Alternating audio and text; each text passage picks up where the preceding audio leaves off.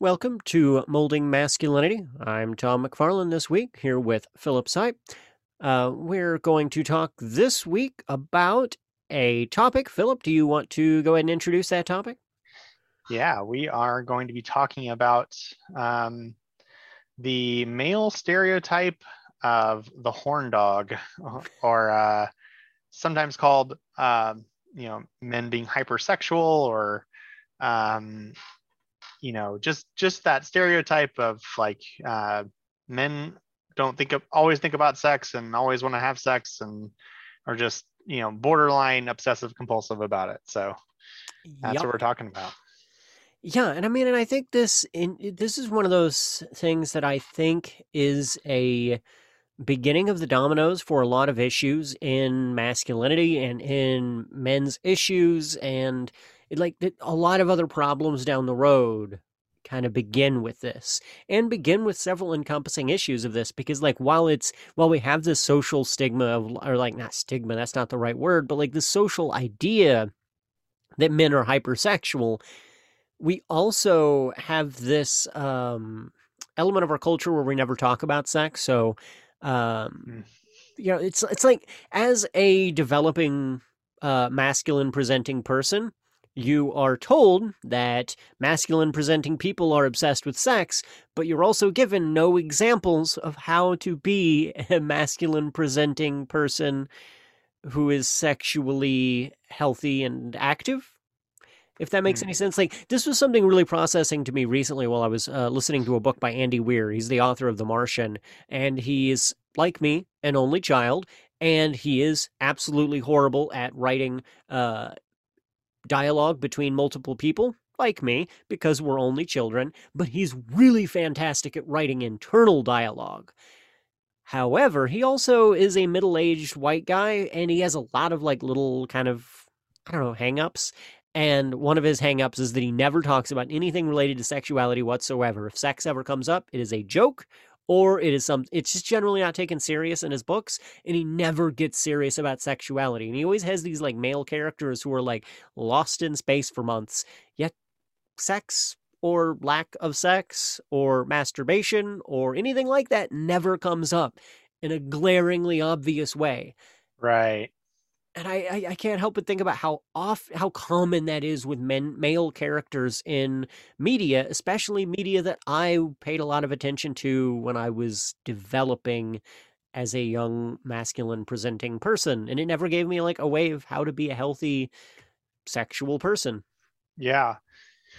And you could see some of that uh in meme internet culture as well, in that like there's this constant duality push between like men, which are stereotyped as like hyper obsessed with sex and obsessed with women, and like then the sort of reactionary like pushback against that in the like for lack of a better term, like that whole like begone thought thing that was popular forever ago. So you see this like reactionary thing of abandoning all sexuality at all in response to this you know under this like really uh, not great narrative of um, overcoming your mere biological base traits, as if like um, sex is somehow not part of being a you know robust adult man. It's interesting to see this the pressure that such an extreme stereotype has, that you end up getting these people who like grossly overcorrect in the other direction and just try to reject it wholesale. Yeah, you really do. And I mean, and it creates this, I think, a frustrating dialogue and dichotomy of, as as a masculine presenting person of like you you're either you're always caught between the two. Either if you with talk about it, you're like you're thinking too much about it and people will like come at you about that, or I guess not come at you, but I mean, it's, yeah, you're always caught between those two widely different disparages of things. And like I always have, I think this is pretty instrumental in why I have often, both as a younger person and as an adult, uh, generally gravitated towards female friendships because I almost perpetually always felt uncomfortable around groups of masculine presenting people because the general concept around libido and sexuality was so unhealthy. It was like either it was like everybody aggressively trying to reinforce that like, yeah, no, I hyper focus on sex too. You hyper focus on sex too, right? Yeah, we all hyper focus on sex. Or it's the opposite end of that.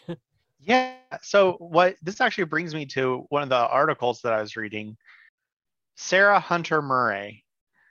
She's a relationship therapist who wrote a book, Not Always in the Mood: The New Science of Men, Sex, and Relationships. Um, and one of the things that she talks about is um, she did a bunch of therapy sessions with men related to how they feel about sex and stuff like that. And she noted that during the first therapy session or two, like all the men would talk about like, oh yeah, like I'm just ready to go all the time, blah blah blah, like let's like I'm a man, type of stuff. And found that as therapy went on, they dialed that back quite a bit.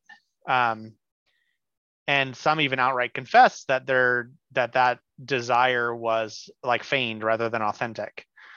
So like it's interesting that you bring that up because like I have that discomfort in some male circles too.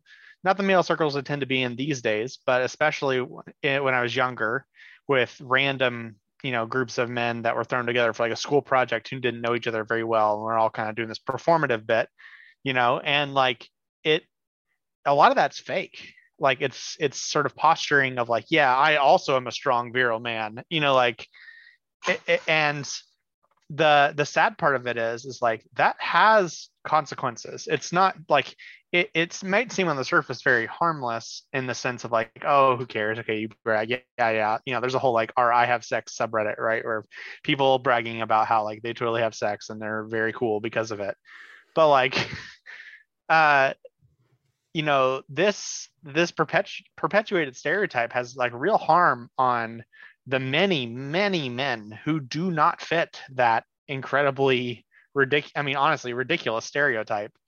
um because like a lot of the men, for example, that Murray interviewed talked about how a lot of times, like they may be stressed out about something or have a big headache or something, and they're not really wanting to do anything, but then like their partner starts to initiate, and then they feel like this weird obligation to, and I want to be clear, like, that's not necessarily because the partner's like putting pressure on them, like this has happened to me, and it's not because my wife like pressed me to have sex or whatever, but there have been times where it's like you're kind of about it or don't really want to, not enthusiastic. And like there is this feeling of, okay, well, we all know that there's the stereotype of men always want to go. And like if I'm saying no, that's going to be read as you're so unappealing right now that not even I, a man who always wants to have sex with anything that moves, will take you. Like, and that's terrible. Like, it's a real psychological damaging thing to be put in this position where you can't say no without delivering a pretty severe insult to someone who you love and care for. It really is. And I mean, and this is something that I've heard from other couples therapists when I was in school because my bachelor's degree is in psychology, and this was something that I heard multiple times was like one of of being like one of the most common things to hear in couples counseling was a situation where um a, a masculine presenting person in the relationship was not feeling that like not feeling constantly turned on and ready to go, and the other person in the relationship wasn't understanding that of like, but but you're masculine. That's you always want to have sex. That's how men are. That's how masculine people are, and that's not reasonable. It's something kind of created by our society and by media. Yeah, and there to be totally fair, I mean, there is a biological component to this. This, the libido drive is primarily related to levels of testosterone in both men and women. And men, people assigned male at birth at least, that, go through male puberty, um, naturally have a higher level of testosterone. So it is, if you look at, uh, those who go through male puberty, as a population, on the whole, they are going to be generally higher libido than the rest of the population, but higher and constantly 100% of the time ready to go at anything that, vaguely jiggles is a completely different type of thing. And the stereotype is so overblown that it becomes like it's almost laughable that anyone feels like they should have to hold up to it, and yet we do. Like, I felt it. um Plenty of people have felt it, and it's just like, um and it comes with all kinds of baked in assumptions with it too, like not just like the drive is assumed to be so strong for men that assume it's the only thing that they want, like we don't need romance, we don't need, intimacy or affection or compliments or any of that romance touchy feely stuff that women like. That's not stuff that we need. We don't like that. We just need to get off and be done with it. And that's harmful too, because that's absolutely not true. Yeah, and it also fuels into incorrect assumptions and incorrect understandings of really bad stuff. Like, for instance, the kind of like social push idea that um, incidents of sexual assault and rape are, quote, just boys being boys, is rooted in that concept of, well, men can't control themselves because they are just ruled by their libido. And if they see an attractive woman in a miniskirt, they just lose control of themselves. And I mean, and of course, that has a lot of other attachments to it of dehumanization of women within our society and objectification and all these other elements, but also a huge, I mean, like that concept fizzles apart the moment you consider the idea that men don't have like that boys just being boys element of being obsessed with sex 24/7, and it runs our entire brains. Yeah. And in fact, like, one of the things that Murray found in her research was that, the stereotype of this being the only thing that men think about and just wanting to get off or whatever is, um, not only not true, but it is not even clearly ahead of the pack, in male desire. To to provide a quote, it was, quote, interview after interview, it started to become very clear that the most salient and important experience that increased men's sexual desire was feeling wanted by their female partner. A lot of women don't think to outwardly demonstrate their desire for their male partners. And that's the end of the quote. And what's I find interesting about this is, like, I've heard this a million times about how, like, oh, female sexuality is all about wanting to be desired and wanted, whereas male sexual desire is all about like seeing things and touching things. And it's like, well, that actually, in studies, actually investigating this, they don't. There certainly some men, are very driven by, a visual appearance or whatever, but oftentimes that's a socialized thing. And especially men who are, looking for more than just like a one night stand or whatever, are often, really seeking that sort of, romantic validation that we already just assume that women want. And the expectation that men not only aren't interested in that, but want something very particular, makes it so that a ton of people who are partners for men end up feeling like uh, you know a little bit blindsided, because they don't really they've absorbed the same sort of passive narrative and don't realize that men need compliments too and whatnot. Yeah, and I mean, and I think this is an element too where some of these concepts that we've been talking about start falling together as pieces in a puzzle. And that's like, a lot of men struggle with sexuality and with libido and struggle with understanding what it is that they need in order to be made happy in a relationship. I think in large part because of not like having gained that necessary level of emotional intelligence, right? Because you're not going to like you're just this is very similar to what we were talking about last week in this idea that you hit this wall where you just know something is wrong, but you don't know what's wrong. And I see so many men in this situation in their relationships where they are sexually unsatisfied, but they don't know why. I mean, they're doing everything that they've been told that they're supposed to do. They are focusing on sight and touch. They are, maybe being, these kind of traditional things that we're taught that we should do, and that isn't working. So I'm broken. Yep, I got nothing. Like something is wrong with me, and that's where you see men who just bounce through relationship to relationship because they think they can't like stay with one woman because I don't know. It's just all if you lack that one puzzle piece, you can't quite get a grasp on the other.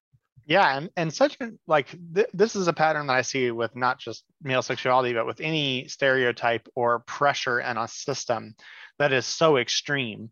Um, you know, Anytime, whether it's a software system or a person or whatever, or society or whatever, whenever an extreme amount of pressure is coming from a particular singular source, you generally see some pretty strong outpourings from that. So for example, it to put such an extreme expectation on men about how horny they should be, right?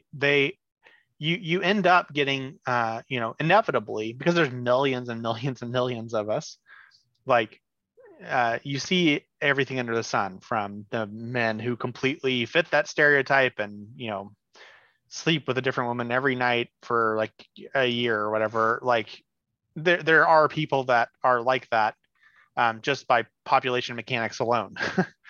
um, but on the flip side of that coin, by population mechanics alone, there's going to be some number of men who don't have any partners or don't have access to that sort of physical kind of relationship. And so but when you have people on that side of the coin, just via population mechanics, um, you end up with a whole group of people who are presented with this completely extreme stereotype that is the total opposite of their experience, and with tons of pressure on them to try to live up to the stereotype that almost no man lives up to. And then you get stuff like the incel community, who are just like completely tortured by this ridiculous, like honestly, as an adult man who has a family and stuff, like it's a ridiculous stereotype. No one fits this. Like very basically no one. The people that do are because they're a weird statistical anomaly. But you get all these people who hold up this ideal and then use it to define their life, but they're defining it in their opposition to it, but not like saying we should get rid of it, but more just like defining themselves by being the person perpetually unable to get anywhere close to that. Like I'm the incel, these people are the chads, like, and that is like so toxic to your mindset. Like it is not surprising at all that you start seeing some outpourings of like really extreme positions and even like violence. I have communities like that because like they're literally mentally torturing themselves constantly because of society's narrative about like how horny men are. And it sounds almost silly when you say it out loud, but it's true. Like these guys are torturing themselves because of this, frankly, completely off the wall stereotype of men being these like super hypersexual beings. Yeah, and I think with the incel community too, this really starts to tie into something that I'm going to try to not get off topic here, but it ties into it definitely needs to be its own topic on its own episode, but the male body image and this idea of Mm. being the ideal male body image, and this fundamental concept that it does not matter what you look like, what your interests are, or what your profession is. There are people who are going to be into you. Like, it is a ginormous world with billions of people on it who are all into different things that are literally as wild as you can assume. Like, I have encountered people who are attracted to any conceivable thing you can think of. Like in the entire incel concept that, well, I look the way I look and I act the way I act, so therefore nobody would ever be attracted to me because I am not a perfect Chad movie star image is just so ridiculous. As you Yeah, said, it's yeah, completely like divorced of reality. yeah, and it does. I never really thought about it in this term until you mentioned it, but it does kind of stand in stark contrast with an equally internet culture thing of Rule 34, right? Like, like literally, there's an internet rule about like if it exists, there's porn of it. Like people basically like everything is attractive to somebody is the sort of corollary of Rule 34. And then like there's entire communities like the inherent way I am is unattractive and no one will like me. It's like, but there's a rule here that says that that's not true. And it's a bit of a meme to say it to put it that quite that simply, but I do think that it's a really good example of how an extreme stereotype like this can result in some really harmful outcomes, um, and often in ways that like are so framed as normal and uh, just hegemonic that no one questions them. No one even like very few people ever stop and go, well, maybe that's actually wrong.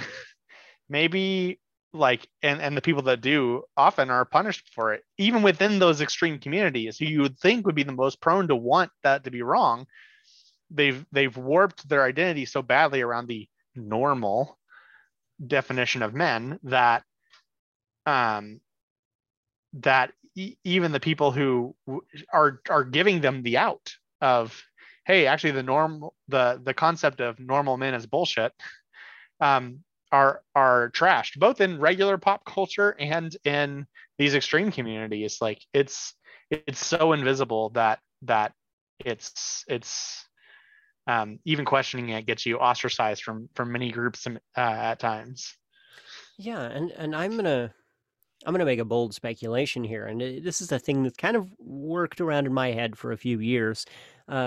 Growing up, I always, especially like, I did a lot of my teenage and early adult years in the hip hop community, and in other like live music communities around that, and so a lot of partying people, right? Specifically, a lot of partying men, and strip clubs came up all the time, and there was always this element of strip club culture that was like, strip clubs were known for things other than strippers. And because like for instance, everybody in Springfield knows that Centerfold has the best steaks in town. There is not a steakhouse in Springfield that can hold a torch to Centerfold. And the joke around that has always kind of presumptively been that men would make not even, I shouldn't say men, but that people who frequent those institutions are using those items as an excuse to go there, and it's like, oh, I'm not there for the strippers, I'm there for the steak. I But read Playboy for the articles, right? exactly, but I think, and I'm, call me bold for this, I think this plays into the same thing you were talking about earlier about this, a lot of this being for show. And I've also the way it's kind of worked in my head of like any interest I've had in those places has been like, ugh, all the other guys want to go there. Um, that steak was the excuse for being in there, not like I mean, like it was. You have to, in order to sound masculine, to seem like as cool as the other guys, you got to go to the strip club. But you don't want to just be in a strip club, and the strip club knows that, and so they're going to offer other things for you. I I think in some ways and in some elements, some of that wraps into that. And I'm not making any kind of big giant claims, I guess, about strip clubs. Just ways to process things to process about all of these institutions and things that we have wrapped around us that make it sound and make us feel like we are obsessed and constantly on with this. And I mean, it's a social construct, and I don't think we even buy into it as much as we pretend we buy into it. Oh, absolutely not. And it's stressful when you try to. Having, if you're in a long-term relationship, having sex when you're only kind of meh about it is often not the best. um, And that can lead to ED issues for some men. A lot of men mm, with erectile dysfunction issues, that's where it starts stemming from, is literally not being in the mood.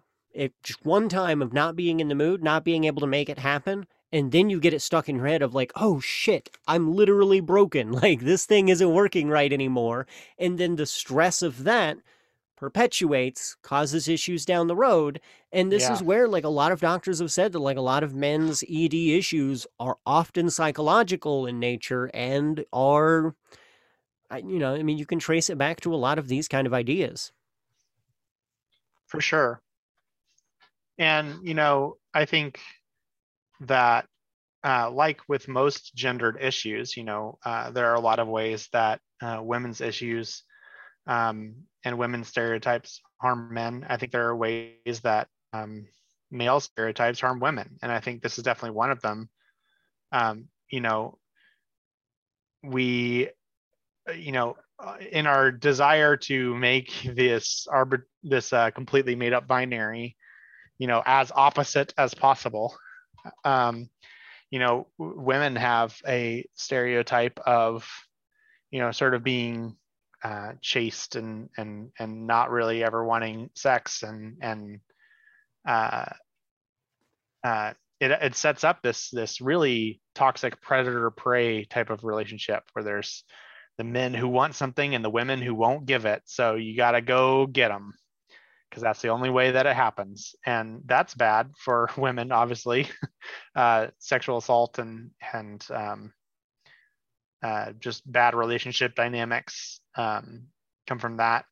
And also, it puts a lot of shame on the women who do like sex, like almost all women do, don't who have any halfway decent sex. uh, and you know, I know that I certainly know of women in my life who have expressed a lot of shame around it, even in zones where um, that desire would be considered healthy and normal and fine, even in hyper conservative circles or something like that. It's very um, like between a husband and a wife, it's so deeply embedded at that point. There's still a lot of shame. It's like, oh, I want this, that means I'm bad. Uh, so this is a really, like, I don't know, this to me is a very clear example of the real problem with these radically um, extreme stereotypes and all the pressures that it puts on people and all the messed up ways that it manifests itself. Agreed, and I'm sort of reiterating this point over and over, but it's I think this is a critical element of rape culture and of harassment culture, and the way that we framed it all up in a way that almost boys will be boys is so heavily engendered and wrapped up into this that it almost we literally train boys to do that, to be that way, to if you, I mean, come on, if you're really a tough guy, you're going to, you know, do these things and perform these actions and do this stuff. And it's almost the way that as a society, and of course, like, nobody sits down with their son and says, hey, this is the way you should treat women. Nobody puts that into a movie. Nobody puts that into a TV. Well, that's a lie. Actually, we do put that into movies and TV shows and into music. But all of that comes together with this kind of a social presumption that generates that, and it all generates beginning with this idea of, like, well, as men, you're going to want to fuck every time you see anybody, and like Like I've said before, you know, like a lot of complaints that people have about modern struggles and gender roles in particular. You know, a founding idea behind this podcast is to talk about, you know, what does it mean to be a man in the 21st century? And, you know, I think part of that is recognizing that, you know, for example, this dynamic has been set up with, you know, is so extreme that you end up getting, like I said earlier, a predator-prey relationship between men and their and women. There's a little bit of heteronormativity here. I don't want to, you know, pretend like there's, you know, that's the only possible relationship, but specifically talking about that dynamic, that sucks. It sucks for both parties. It obviously sucks for women because being the prey in a predator-prey relationship always sucks. And obviously, like, we're talking about like sexual assault and just both of the like full-on rape kind and the just sexual aggressions and like groping and stuff like that they're subjected to constantly, cat calls and whatnot. Like, that all sucks. But it sucks for men too, because being a predator between people who are supposed to be partners or in a relationship also sucks, because it puts this sort of fundamental barrier between you and the kind of people that you want a relationship with, where, you know, I, for example, will notice someone like a woman who I think has like a cool hair color, or has like a shirt on that has like a logo of a thing that I'm into as well, or whatever. And I will notice, so when I say like, hey, I like your hair, or oh, cool, like I don't know, Dungeons and Dragons, I really like that too. Yeah, cool shirt. Like, I see in just like a flash of that, like, is he looking at my chest or is he trying to hit on me? And then they scan me, see the ring on my finger, have this like mild moment of relaxation, and then go, oh, thanks. You know, but like in the times before I got married, before I had this ring on my finger, there was an inherent suspicion there because of exactly that dynamic of like, oh, is this guy hitting on me? Like, which feels like a potentially threatening thing. Well, why is that threatening to them? Because it is. It is like, it's a safe assumption on their part, because unfortunately, a lot of men adopt the predator thing because they think they're supposed to be the hunter in that situation. And, you know, it sucks when you're just trying to give a genuine compliment or start up a conversation about a shared interest or whatever, to have everything you do interpreted as a potential aggression. That's unpleasant to be like, especially when that's not your intent. And, you know, I think a lot of times we rightfully focus on the extremely bad consequences for women in this relationship or in this dynamic, and they're talked about by feminist people all the time, and rightfully so. But I think like men often don't realize how much that affects them too, and their inability to have genuine connections and relationships with certain people because of the extreme risk that this like hypersexual stereotype has, like that pressure that it puts on the relationship between these two groups makes it so that it's really difficult to have that relationship authentically. And honestly, it sounds ridiculous, but it's honestly been one of the most enjoyable benefits of being married, which is that you have this signifier on your hand that makes it so that women stop being as afraid of you. It's not perfect, and some women never go off the defensive, and I can't really blame them for that because it's not like married men are 100% safe. But uh, man, it hurts my heart a lot of times, like just trying to have like a cool human moment with someone and then realizing that they see you as dangerous, um, because of a stupid stereotype that you can't do anything about. And it just sucks. Yeah, and I think I'm with you 100%. I think it's important to clarify that we are not sympathizing with predators. Oh yeah, no, no.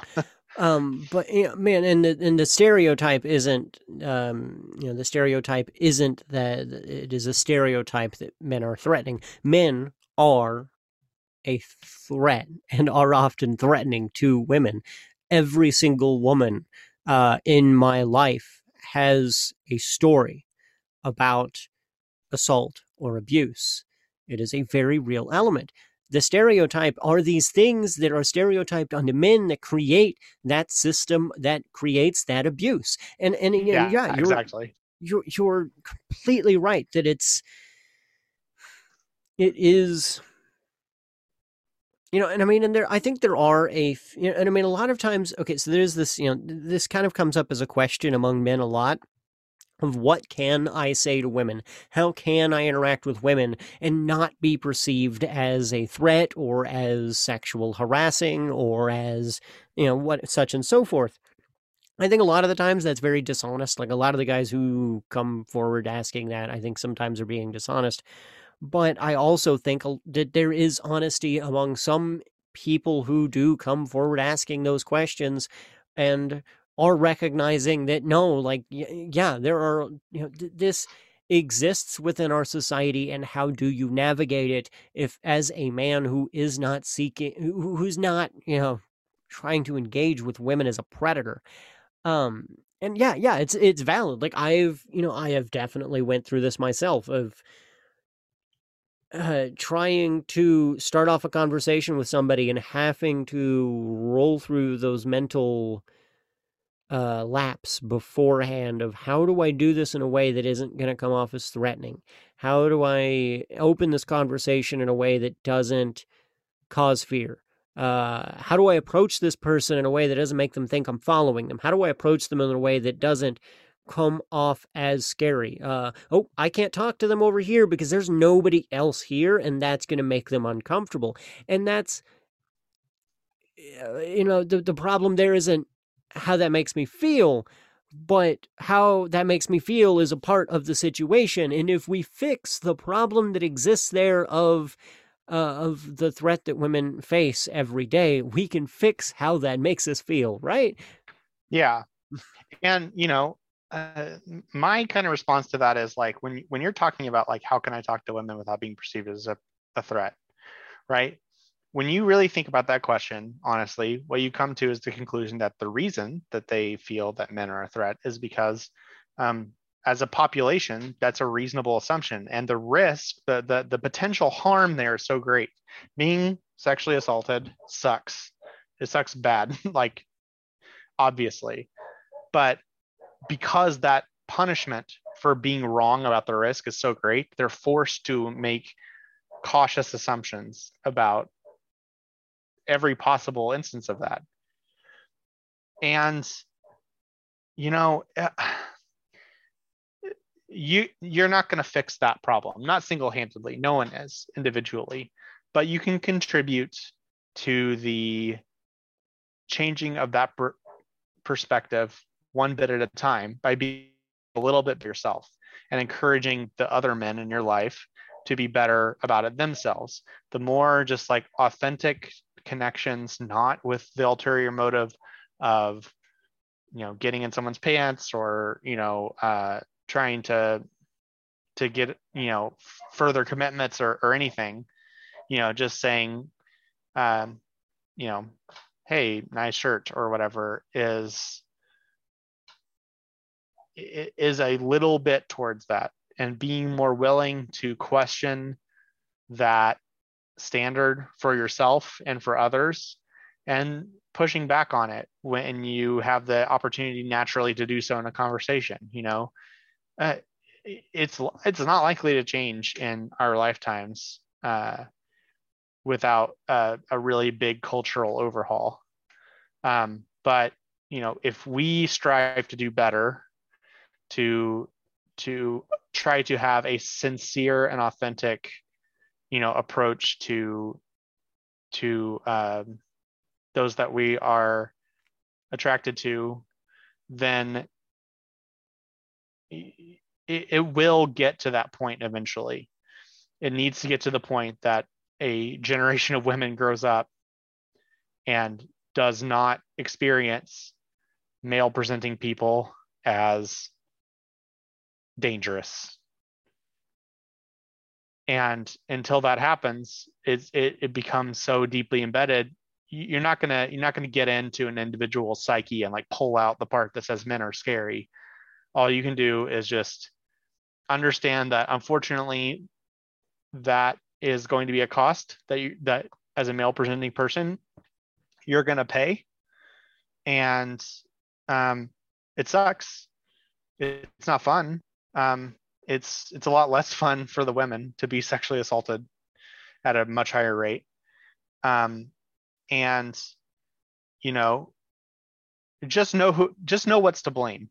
It's not ultra chads or picky women or any of this stuff. It's a irresponsibly extreme stereotype that society has convinced you and other men is normal, when it's not. It's not normal. It's very extreme, and that extremeness is the thing that makes this happen. And you know resolve yourself to, as best you can in your lifetime, pushing back on that and making men, to the degree that as men we get to contribute to the definition of what men are with our lifetimes, use yours toward the direction that you want to see, that you want people to see, as you want people to see men in the future. That's the best you can do, because you're not going to change that kind of big societal hegemonic force in one fell swoop or one logical argument. Exactly. Agreed. And I think that point kind of wraps up where we're at today and will bring us to next week. Next week we'll be discussing all of these issues we've talked about and fatherhood and mentorship. How we do exactly what you just talked about. How we take these things that we are learning throughout our life and how we pass them on um, to our kids and to the people that we mentor. Because I mean, like, and I mean, and kids aren't even necessarily always biological. My father was not my biological father, but he was still my father. But it's also the kids you meet every day who you end up mentoring, who are going to remember the lessons that you teach them. All of this stuff is things that we pass on, and we grow from generation to generation to generation and become better people. And we fix these problems by recognizing them now and then passing on that recognition and solutions. Yeah, and I think that's going to be our intent with this, is to make this sort of a cycle of, we do 3 weeks of some topics about we struggle with the men, and then talk about like how do we like use the last episode every month, every fourth episode, talking about like, okay, now how do we take these problems we've discussed and make them better going forward, either through mentorship or fathership or fatherhood, or just in general in ourselves, making it stuff better going forward. So we sort of talk about 3 problems and then like what to do about them going forward. And I think that's going to be the cycle of the show. And so I'm really looking forward to next week and talking about, I like the positive aspect of where do we go from here? What's the positive next step? Yep, agreed. Yeah, 100%. It isn't, All of this isn't just about our problems and all the things that are wrong and all the things that are terrible in the world. It's about how do we do better? How to build a better world? Like, it's looking forward should be a happy, positive thing. It's cool stuff. It's a lot that we can do. It's like it's like stepping into the shop in the morning and realizing that you can accomplish a lot by the end of the day. That's what it is. Yeah. So, I'm going to steal your plug this week, or we can both plug it at the same time for Red Dirt Collective. Fantastic organization here in, are we central Oklahoma or are we southern? I think this is technically central Oklahoma. I think Norman is considered central. I would kind of be surprised if it wasn't. But yeah, it's an organization here, organization of a lot of folks. It is dedicated to the uplifting and liberation of poor and working class folks. If you want to give a little bit more of a plug than that, I'm kind of terrible at plugging it, but you've been with it longer than me. Oh, sure. Yeah, we, you put it succinctly.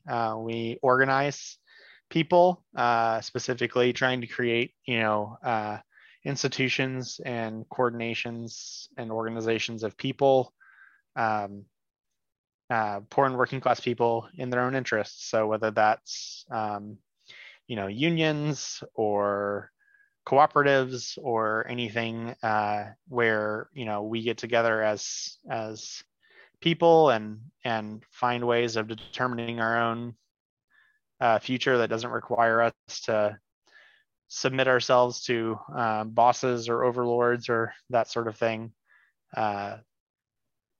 We try to give people the tools to make those things happen for themselves. Yep. Thank you for joining me this week, as always, Philip. Thank you all for joining us this morning, afternoon, evening, or whatever other time of day it is. Thank you.